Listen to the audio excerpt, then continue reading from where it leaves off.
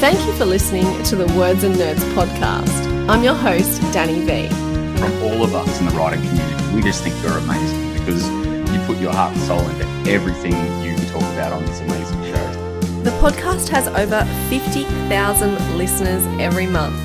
I love coming on your show and I love talking about it. Oh my God, I finally get to speak about it. You talk about all the things that I've been living by myself for so long. I mean, you provide that opportunity to so many of us and, always are an amazing host. We chat about books, the writing process, and how literature has the power to change the world. But most of all, we have real conversations and we have a laugh. I'm feeling sick. Thanks for being here and sharing the journey.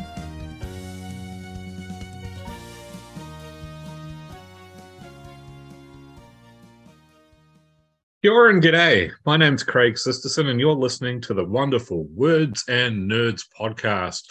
We're with our wonderful host, Danny V. I am a guest host today.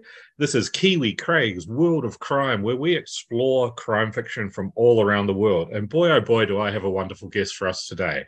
We have the wonderful Renee. That's right, Renee, just one name, like Madonna or Elvis, that's all you need. You are going to learn so much about this wonderful writer, this wonderful storyteller over the next little while today. But Renee is one of the writing rangatira of New Zealand. She is a true wahine toa, a leader in the New Zealand storytelling community. She wrote her first crime novel at 89 years old after 40 years of telling drama for the stage and novels and memoir and lots of other things. She's got her second crime novel coming out now, which is called Blood Matters. We're going to be talking about that today, of course, because we love crime fiction, but we're also going to be learning lots more about Renee's career and all the things she's been doing. Kia ora and haere mai, Renee. Kia ora, kia ora. Thank you very much. It's very nice to be here. Fantastic. So let's talk a little bit about the crime fiction first, and then we'll introduce viewers to and listeners how you got here and in terms of writing and creativity and storytelling and all you've done for the New Zealand community over the years. But what is it that you love about crime fiction, and what made you want to write your first crime novel when you were 89 years old? I think I've always liked it. I've been reading it since I was about 10, and I've just always liked it. I read somewhere in a novel, I think it was a Dorothy L. Sayers novel, where Harriet and Peter Wimsey are talking about the value or not of crime novels, and her take on it, or his, I think it was, is that we present a world where a kind of an ideal world, the world people might hope it might be, where evildoers are punished. Because quite often in real life they're not. And because my taste doesn't run to very violent sorts of crime in my reading, I don't go for that in the writing either. And I think I set things more around character and the life of a village, a town in Aotearoa, and that also gives the story depth, I think. Because you get to know the people over time. And Blood Matters is a wonderful book. I had the pleasure of reading it over the last week or two here in New Zealand. It's fantastic. It's the story of Puti Darrell, who lives in a small town called Porohiwi, and she runs a secondhand bookshop called Mainly Crime, which is absolutely delightful. And I wish there was a bookshop like that in the town I lived in. And of course, there is a death or two, and there's some investigations and some sleuthing. And we'll talk a little bit more about that later. But it's a really wonderful read. And it definitely felt to me, Renee, like a modern take on a classic Golden Age mystery. It felt very New Zealand. It felt very modern. It didn't feel old-fashioned. You deal with some issues that Ngaio Marsh and Agatha Christie and Dorothy L. Sayers probably wouldn't have dealt with at the time, even though they were amazing women for their time. But so it definitely doesn't feel old-fashioned, but it does have that kind of timeless feel of a Golden Age mystery to me. I really love that. And was that a tone you were going for? Yeah. I just wanted, and the secondhand bookshop. It's a very it's very well known to me, the way to run it and all that sort of thing, because I worked in one many years ago, and it just seemed a way of talking about the history and development of crime fiction. I mean, I still some of the old ones I don't bother with, but some of them I still do. I mean, they're absolutely mistresses of structure and how to tell a story. And so I admire that immensely. And I know when I worked in the bookshop that they were still popular. People liked them. I guess in a way, I think they like them because of the comfort. They like to reread them. They know how they end, so there's nothing surprising. But they buy them and like to read them. And perhaps that, I'm not sure why. I guess I reread Sayers' Gaudy Night every now and again. And I read it because I think it's a good novel. And it presented to me when I was a kid an ideal arrangement between men and women where it was equal. And you could be married and still do what you wanted to do. You didn't just subsume yourself into being a wife and mother. So that was an interesting kind of idea to a girl of about 11, I think. But I think somehow they present this, it's like looking back at a play that was written in the 30s or 40s or something, and it does take you back to the time. And there's a certain comfort, although there's a certain kind of take that I think, it's a fairy tale. It was a fairy tale to the people living then. And it was a nice fairy tale, but like it was a fairy tale that supported a certain class of people and at the expense of another class of people. So I kind of, as I got older, I always remembered that sort of thing. So I suppose for me, it's like rereading fairy tale or something that I enjoyed when I was a kid. Yeah, there's definitely in the kind of classic British crime fiction, there is that sense of class. And I mean, I feel it even living in the UK now as I do. There's an ingrained sense of class that you don't get as much in Australia and New Zealand kind of thing, and historically. And even Dame Nio, who came from New Zealand, had found herself subsumed into that and writing in a similar way. Things like though she was a pretty individualistic woman herself of the time, as many people have said with some of the other things she did. I was curious, Renee, because this is your second crime novel now. You've also written a wonderful short story for our Dark Days Down Under anthology, which is brilliant. And Val McDermott's personally told me it's one of her favourite stories and how much she loved it and stuff, which was great.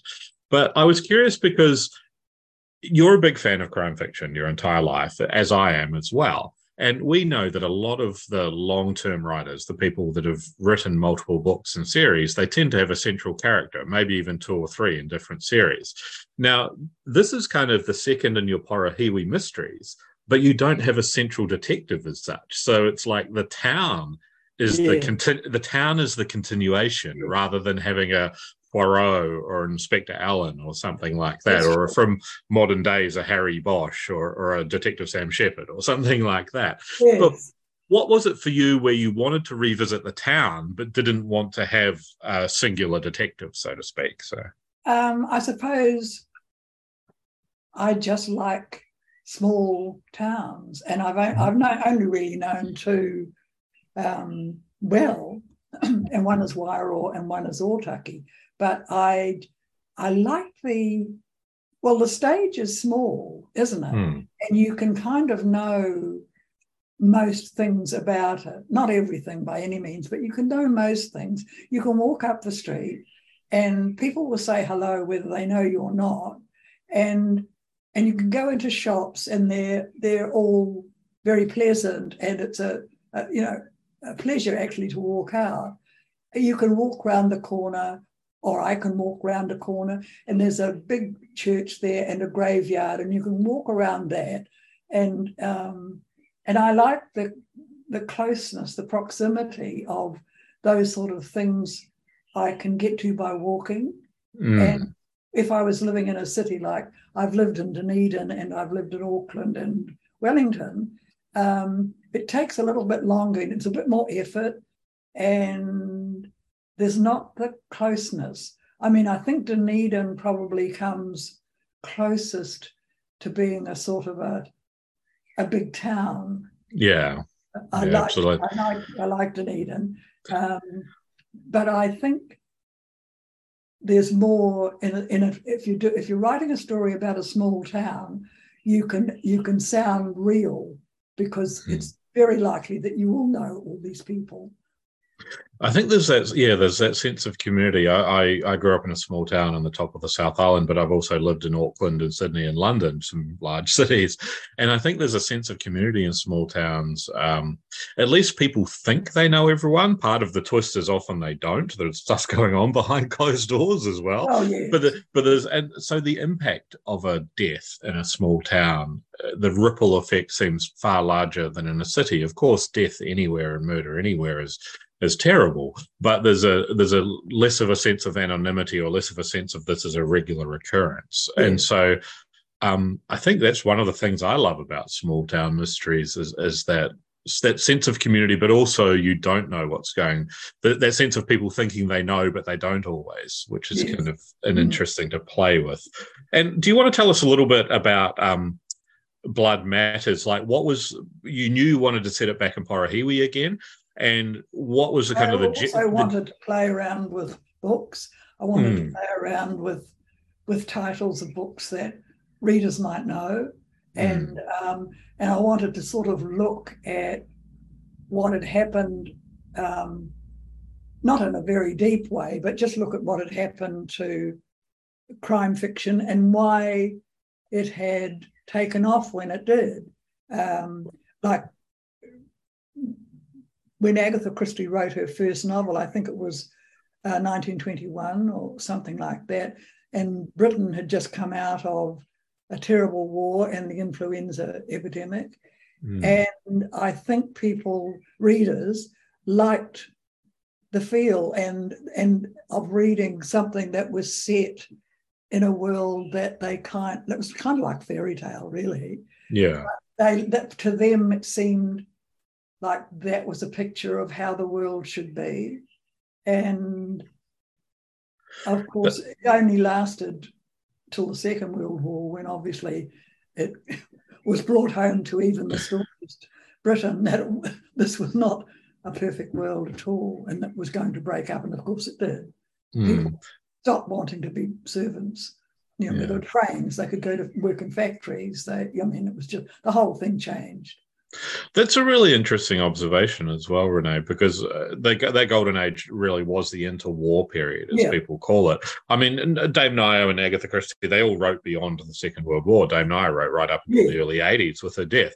But the kind of the heyday where the light shone brightest, and then it carried on. And the same with Chandler and Hammett and stuff doing the mean streets things over in the United States was a similar period.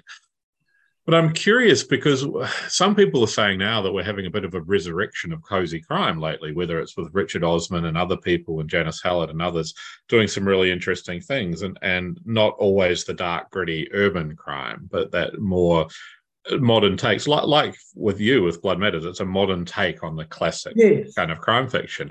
And we're also similarly 100 years later going through an incredibly turbulent time with recessions and pandemics and Brexits and all sorts of global things and misinformation. And so it's this incredibly turbulent time. And do you think perhaps that's why people are returning to cozy crime as opposed to just the dark and noir? Quite likely. And I also like writing dialogue, and I get the feeling that you can draw a character more by what they say, and a reader will know when there's a space between the lines what that means. They pick up things other than what the person actually says, which is why I like dialogue so much. And it's like you're setting up a scene. That's what Agatha Christie did, and people like her. So I suppose for me, it was just a tip of the hat to that period, and the pleasure that they gave me when I was younger, and bringing it up to a modern take and having dialogue that discussed the probability of them lasting and stuff like that. Mm. And I was thinking as well that you and Dame Naya, of course, have a shared love of theatre. Yeah. And that was always something that made Dame Naya's books a little bit different to her contemporaries in the Queens of Crime, is that even like her love of theatre and her love of Shakespeare, and I kind of felt, rightly or wrongly, that she was very good at the wider cast, even if the other ones had the more iconic central detective. She was always good at doing the wider cast, and she was good with dialogue in that sense. And I definitely would have presumed that's her theatre background. And have you felt your theatre background kind of coming into your novel writing in various ways as well? Oh, yes, it can't really help it. I think it's you learn more about how when to use dialogue and how it works and what it really is very useful for. Like, it progresses the story without actually appearing to, and it's a very useful writing tool. I also think that most small towns have a theatre, like Wairoa. Wairoa had a theatre, Otaki has a theatre, and they have a band of players. And so if you're going to write about a small town in New Zealand, you're going to include the theatre as well. And I like that. I just like that people are doing it. I'm not as big a fan of Shakespeare as Ngaio Marsh was, but I do see, I mean, I'm talking about The Merchant of Venice in for a little bit of Blood Matters. And that is a play that we can see over the years has changed for audiences, because once Shylock was regarded as an absolute villain. Yeah. And now we can see, partly because of the Second World War, we can see how he felt, being made to wear a scarlet cap, not being allowed to own a home, not being allowed to do this and that, and being treated and spat on like he was something not quite human. And so we can empathise more now with his position than perhaps we could 50 or so years ago. Yeah, it's more of a, when I was first growing up, he was one of those classic villains of Shakespeare, alongside Richard III and Iago and Macbeth and others. And now he's more of a tragic figure, I would say, kind of thing and stuff. And it is really interesting how we can revisit things. I want to go back a little bit for the listeners as well. And just to give them a little bit of background on yourself, you kind of broke through, if I'm right, as a playwright at about 50 years old. Was your first time you were writing, or first time a play you wrote was produced, I think. You were approximately 50 years old.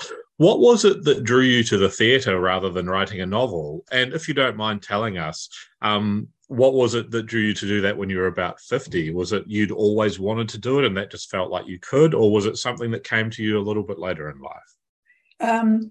I'd worked in theatre since I was about 29 in theatre.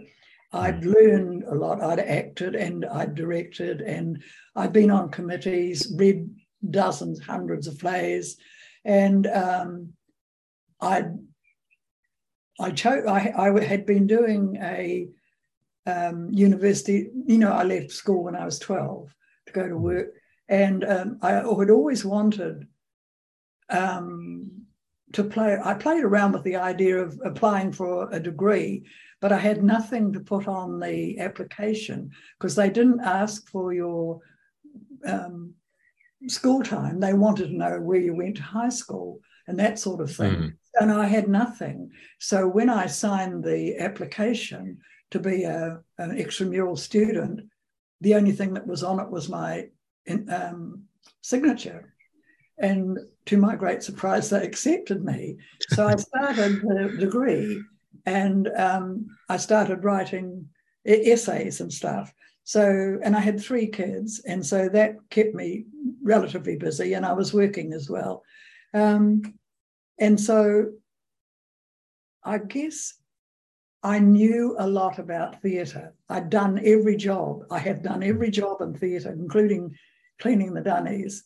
And so I guess I came to Auckland. I chose Auckland University because I wanted to see what Auckland theatre was like. And so I wrote a piece for a friend who was doing a drama course, and this was her end of year thing that she was going to get judged on. And so I wrote a play, and it was a compilation of Gertrude Lawrence and Noel Coward's dialogue and songs, because she was a singer. And so I got all that ready, and then I got chickenpox and I couldn't do it, couldn't direct it. So anyway, she got an A, so it didn't really matter. But then I still had this script, and I am of the 30s generation, waste not, want not. And so I sent it to Mercury. And I realize now, of course, it was a really crazy thing to do. But at the time, I just thought, I won't waste it. I'll just send it. They might say no, but hey, who cares? At least it's not sitting in the cupboard doing nothing. And so I did. And he rang me, and he said they couldn't use that because their program was full, but did I have anything else? And I said, and I just lied and said, yes, I'm writing a play and I'll be finished it next Friday. And he said, could they see it? And I said, oh, sure. So then I sat down and started to write it, and I wrote it, and they took it. That's wonderful. I wrote kind of night and day like a mad woman, but it wasn't too bad. And so what they did was they got a director and another guy who was the writer's friend, actually. He stood up for me when I needed him to. And so, yeah, and so Setting the Table went on at Mercury. And that was a great surprise to audience goers, because here were 4 lesbian women living in Ponsonby, just exactly like they were, like was happening, but they never appeared on stage.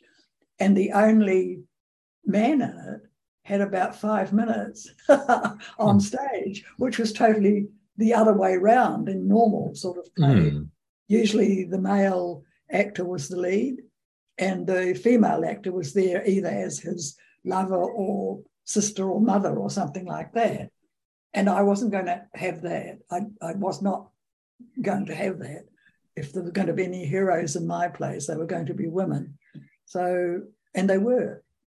So, yeah, so that's how it started and how I started writing plays. I wrote lots and lots of reviews, feminist reviews that we toured around the country. They were very popular, and I am all very grateful to the crowds who came, because they made me realise I could write, that I had something to say. And I was down in Dunedin with Mary a couple of years ago, and I was speaking at the library in Dunedin, and after the talk was over, a woman came up to me and handed me a little envelope and said she'd come from the West Coast for the talk and that. And so we just talked briefly, and I thanked her. And when she'd gone, I opened it up, and it was a card, and it just said, "Dear Renee, thank you for saving my life." And oh, wow.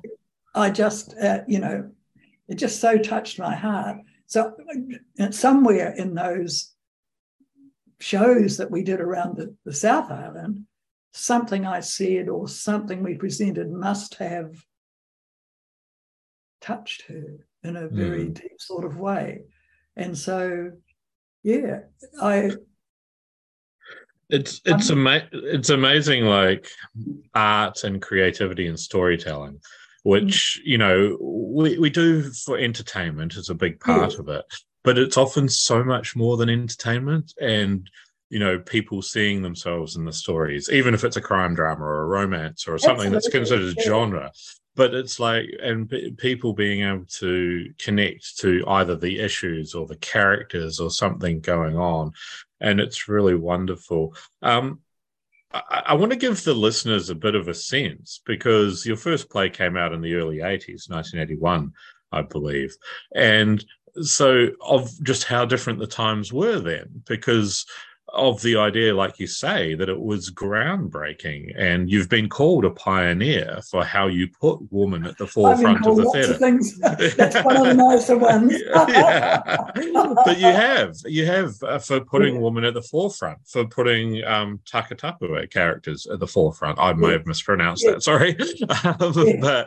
But putting LGBT plus characters at the forefront, and can you give us a sense of what those times were like then, and how potentially it's changed? We still have road to go, but how much things have changed over the course of your career? Well, for me, it was no big deal. When I left my husband, I was 50, and I was old enough to deal with things. And I stepped into a milieu that was just what I really needed at the time. And that was permission to just be myself. And all the things I'd thought about all my life came back, and they weren't silly. They were really sensible. They were things like saying, why aren't there more women leads in theatre? Why does it always have to be run by men? Why? And why? And so I set out in a one-person way to change that. And to a large extent, I gave pleasure to a lot of women that had not found any pleasure at all really much in theatre, some of whom had never even been to a theatre show. But when I wrote plays called like Asking for It, or What Did You Do in the War Mummy, and stuff like that, they got, full houses, because women flocked to them. No one else had done that sort of thing before. And I think the answer to it all, I don't think it was particularly brave of me, or that I was in the forefront of anything or anything like that. I just think I was 50 and I just didn't care anymore what people thought. When I left my husband, every friend I had, except one, crossed me off their Christmas card list. And so I had myself to deal with, and my kids. And it seems to me it was the best time. I mean, 50 is a great age to turn. I just had a wonderful, wonderful time. Probably drank too much, certainly sang too much, and went to parties too much, but it was great. And I wrote and wrote and wrote, and I was just in my element. And then I wrote, then something happened that was a pretty much disastrous thing, really. A playwright called Mervyn Thompson was attacked, and it was done exactly like the first scene in Setting the Table. It copied that. And so I got the blame. I didn't have anything to do with it, and I knew nothing about it. But suddenly I was featured as this villain, and I found that really hard to take, especially in a place like theatre, which I'd regarded as a more or less second home. I could walk in and out of them. I knew where I was. I knew what to do. So that was a real shock. And it taught me a lot of good things, but I learned a few bad things as well at the time. And so I kind of withdrew a bit. And then a guy rang me to say that he'd heard a children's story of mine on radio, and he'd liked it, and was I interested in writing another 5 or 6 for a collection. He was from Heinemann's, and so I, as my usual thing, I just said, oh, okay, I'll give it a go. And so I did, and they took them, and that was Finding Ruth, and it did very well. And then I decided, oh, well, I mean, I've written these short stories, I'll write a novel. And so I wrote a novel and they turned it down. And prior to that, one day I'd met Jeff Walker. He came, we had a sale at our house, or, garage sale sort of thing. And he came, and he was an editor at Penguin in those days. And he came, and I think he bought some curtains or something. But anyway, he'd seen me and he said how much he'd enjoyed the play, which I don't know which play it was, I can't remember now. And he said, if you ever decide to write something longer, like a novel, remember us. And remember Penguin is what he meant. And so because I'd had this turned down, I rang him up and I said, this is not about a submission. I'm not submitting a manuscript. What I'm asking you to do is read it and tell me what's wrong with it, and I'll fix it.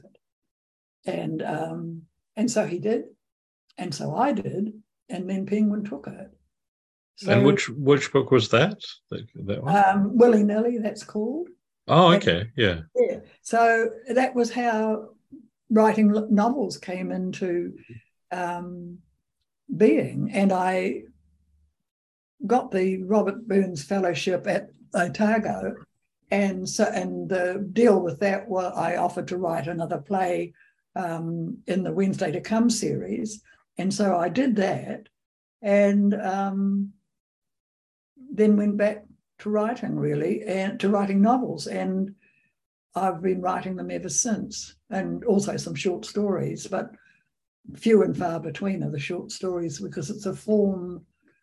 I'm gradually getting more aware of it, but it's a form that's quite hard, but I enjoy doing that. So the novels are all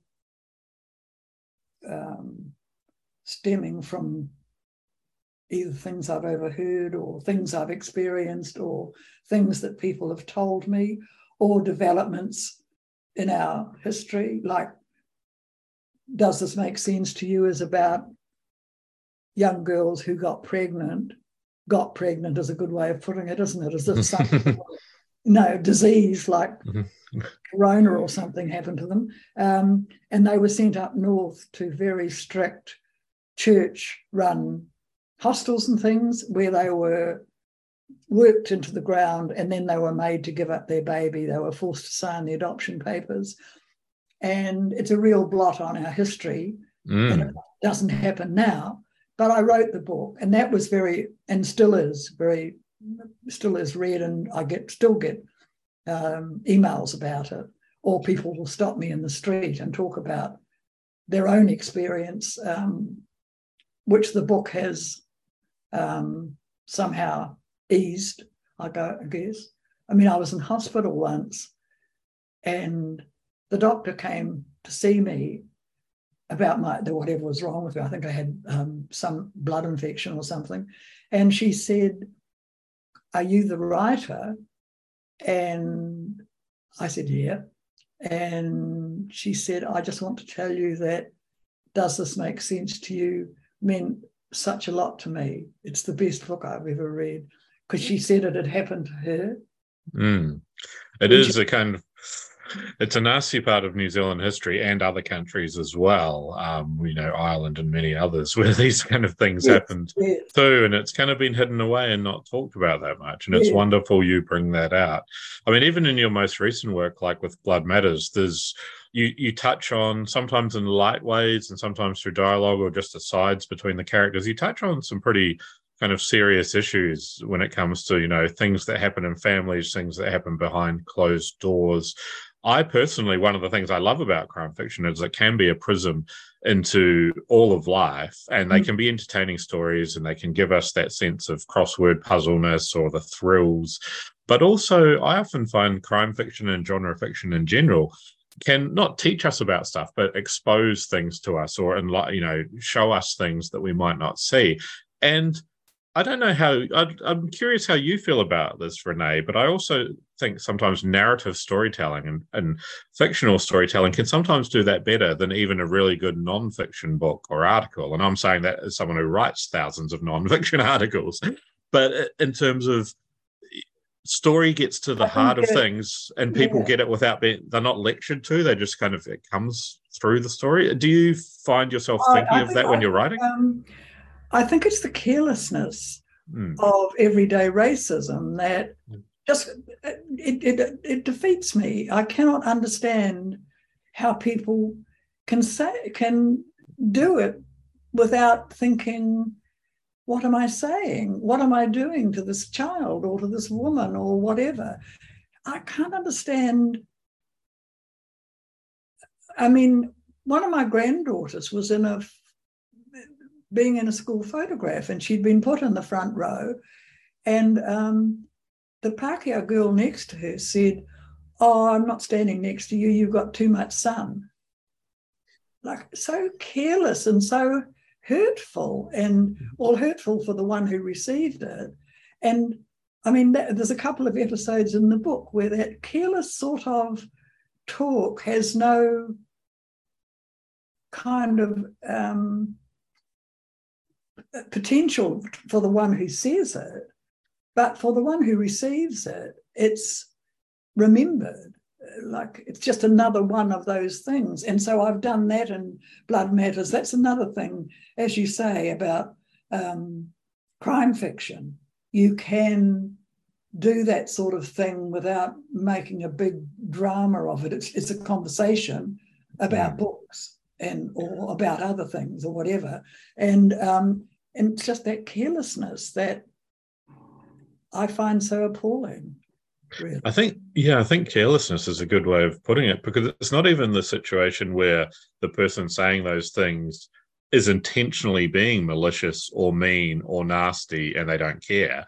It's that they don't even realize they're doing that. Yeah. It's like so systemically built in, as just that's the way it is. And I'm just sharing personally, and this is not a proud thing, but I know that when I was growing up, there used to be the term having a Maori shower, like when you just did your underarms and your face in the sink and you didn't have time for a full shower, and it was called having a Maori shower. And I had Maori friends growing up in Nelson and stuff like that, but it was just a term, and it wasn't meant in a mean way or a racist way, but it is, yes, kind of thing.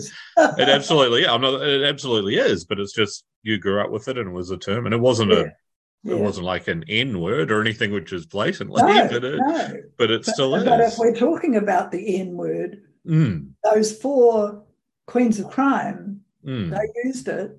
Oh, yeah. I mean, one of Agatha's most famous books has had to be retitled twice, because even the alternative title wasn't a heck of a lot better either. And then there were none, as it is now, but for those out there listening in. I do love in this book, you've given yourself the opportunity with Pudi and with Mainly Crime to do some shout outs to the genre. It definitely you can feel the love for the crime genre, and not just the golden age queens. I mean, I think I remember that Vanda Simon gets a mention, and Ian Rankin and Val McDermott, and some of our great modern writers too. So your love for the crime genre does come through clearly in the book, I think, so, which is I couldn't resist putting some of my favorites in. And I mean, and because of the setting, it was perfectly okay to do so. Like, they don't stand out or anything. They're just part of the conversation or the thinking. But it is fun. That was fun. So let's talk to the readers a little bit more about what happens in this book. We don't want to give too much away, but to give you a little bit of a sense of it. So Pudi Darrell, is she's kind of a single woman, lesbian woman living in a small town of Parahiwi, and she inherits her sister's secondhand bookstore and also kind of the guardianship of a young girl as well. She's estranged from her grandfather due to some racist and other things that have gone on in the past because she had mixed parentage, and then she finds him dead, and obviously something dangerous is going on in the town, and then there are more deaths and more other things that we need to worry about. A lot of family history, a lot of other hidden history comes out, as well as some modern kind of tension of things going on. It's a wonderful read. I really enjoyed it. This is a 4+ star read, people. You really want to get your hands on it.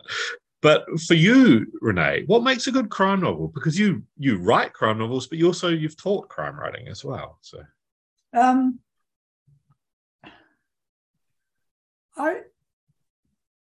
I just think that it has to be like if it's well written. I don't. It seems to me there's a segregation between a novel and a crime novel that should not be there. I think they're all novels, and one kind deals with a problem of another sort, and other novels deal with a crime and the effects of it on the people around the centre of that. And I have no patience whatsoever with people who make that distinction. I mean, something is written well or it's not. Yeah, absolutely. And that's my my criterion, I suppose. And like, hey, this is a big valley. This room, we don't have to have these areas that are parceled out between us. We can all live as writers and call ourselves writers, and we can all write novels, and some of them will be about crime, and some of them will be about something else. And I just have never actually seen. And when I think that one of the books that I've read off and on all my life practically is labelled a crime novel, and yet it's a bit dated, but it's very well written, and no one would dare not to say it was a novel as well. And so I think the distinction is really out of date, and we should just concentrate on whether a novel is well written and engaging and, you know, what it's about, rather more than trying to put them into little separate houses. I mean, I feel the same about romantic fiction as well. It gets a very bad press amongst the literary people. But I've known and I know writers who write romance, and they work as hard and they're very, very successful. And because they've hit on a particular genre that they like and they're good at, and they do write well. And I mean, there's the same range of writing well as there is in any other kind of writing. Some of them write better than others, of course, but I've never been able to understand why one can't read them all because of their various pleasures they give you, and they could all be called good. That's a problem for me. I agree completely, Renee. And I know when I got started into like book reviewing and stuff 13, 14, 15 years ago, that was one of the biggest frustrations for me, is that it seemed not readers so much. Readers and librarians and stuff, they like everything and that's great and they like what they like.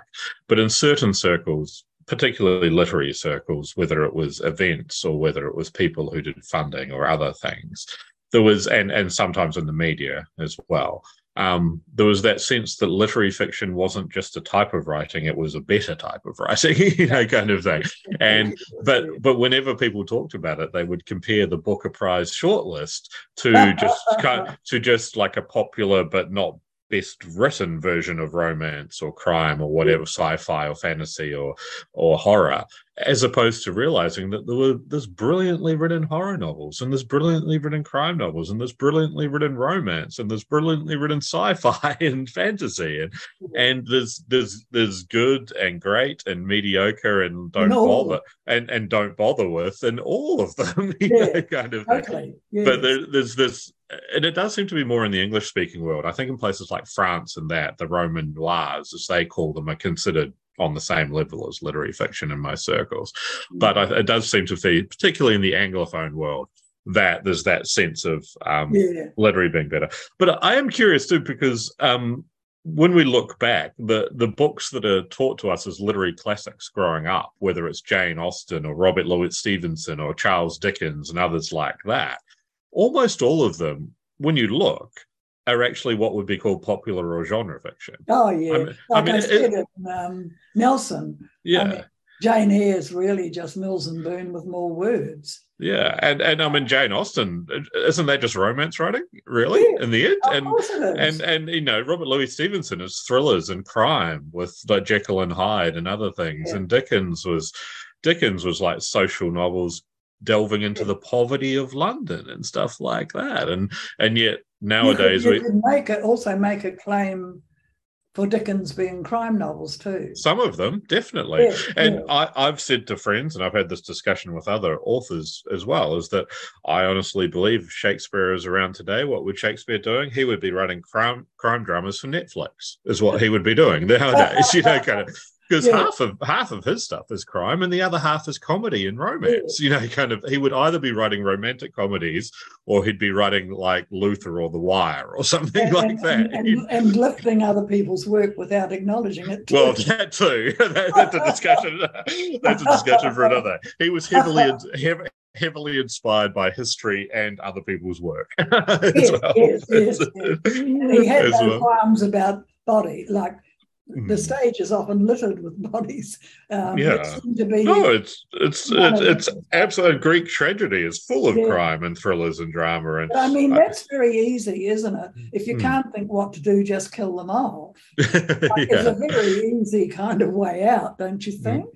Was it? I think it was either Chandler or Hammett who said if you get stuck, just have a guy walk into a room with a gun or something like that. Yes. If you're in doubt, bring on a guy with a gun. Yeah. So, that's fantastic. Well, I really appreciate you taking the time with us today, Renee. It's been absolutely delightful. I could keep talking to you for hours, but we shouldn't give the viewers a 4-hour podcast or anything like that.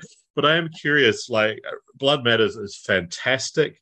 You're clearly still going from strength to strength as a writer. Can we expect another novel, another crime novel or a play from you? Are you working on now and stuff? Like, can you tell us a little? No, I can't tell you anything about it, but I can tell you the title because that's unusual for me to think of a title quite so early. Oh, okay.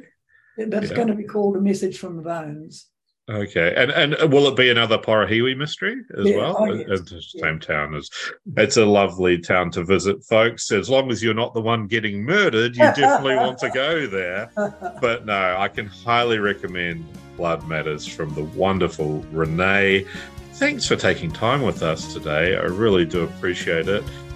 Check it out at your local library or your bookshop, folks. We'll put some links on Danny Will so you can find out more. And thanks for listening today to the Words and Nerds podcast and Kiwi Craig's World of Crime with the wonderful writing rangatira, Renee.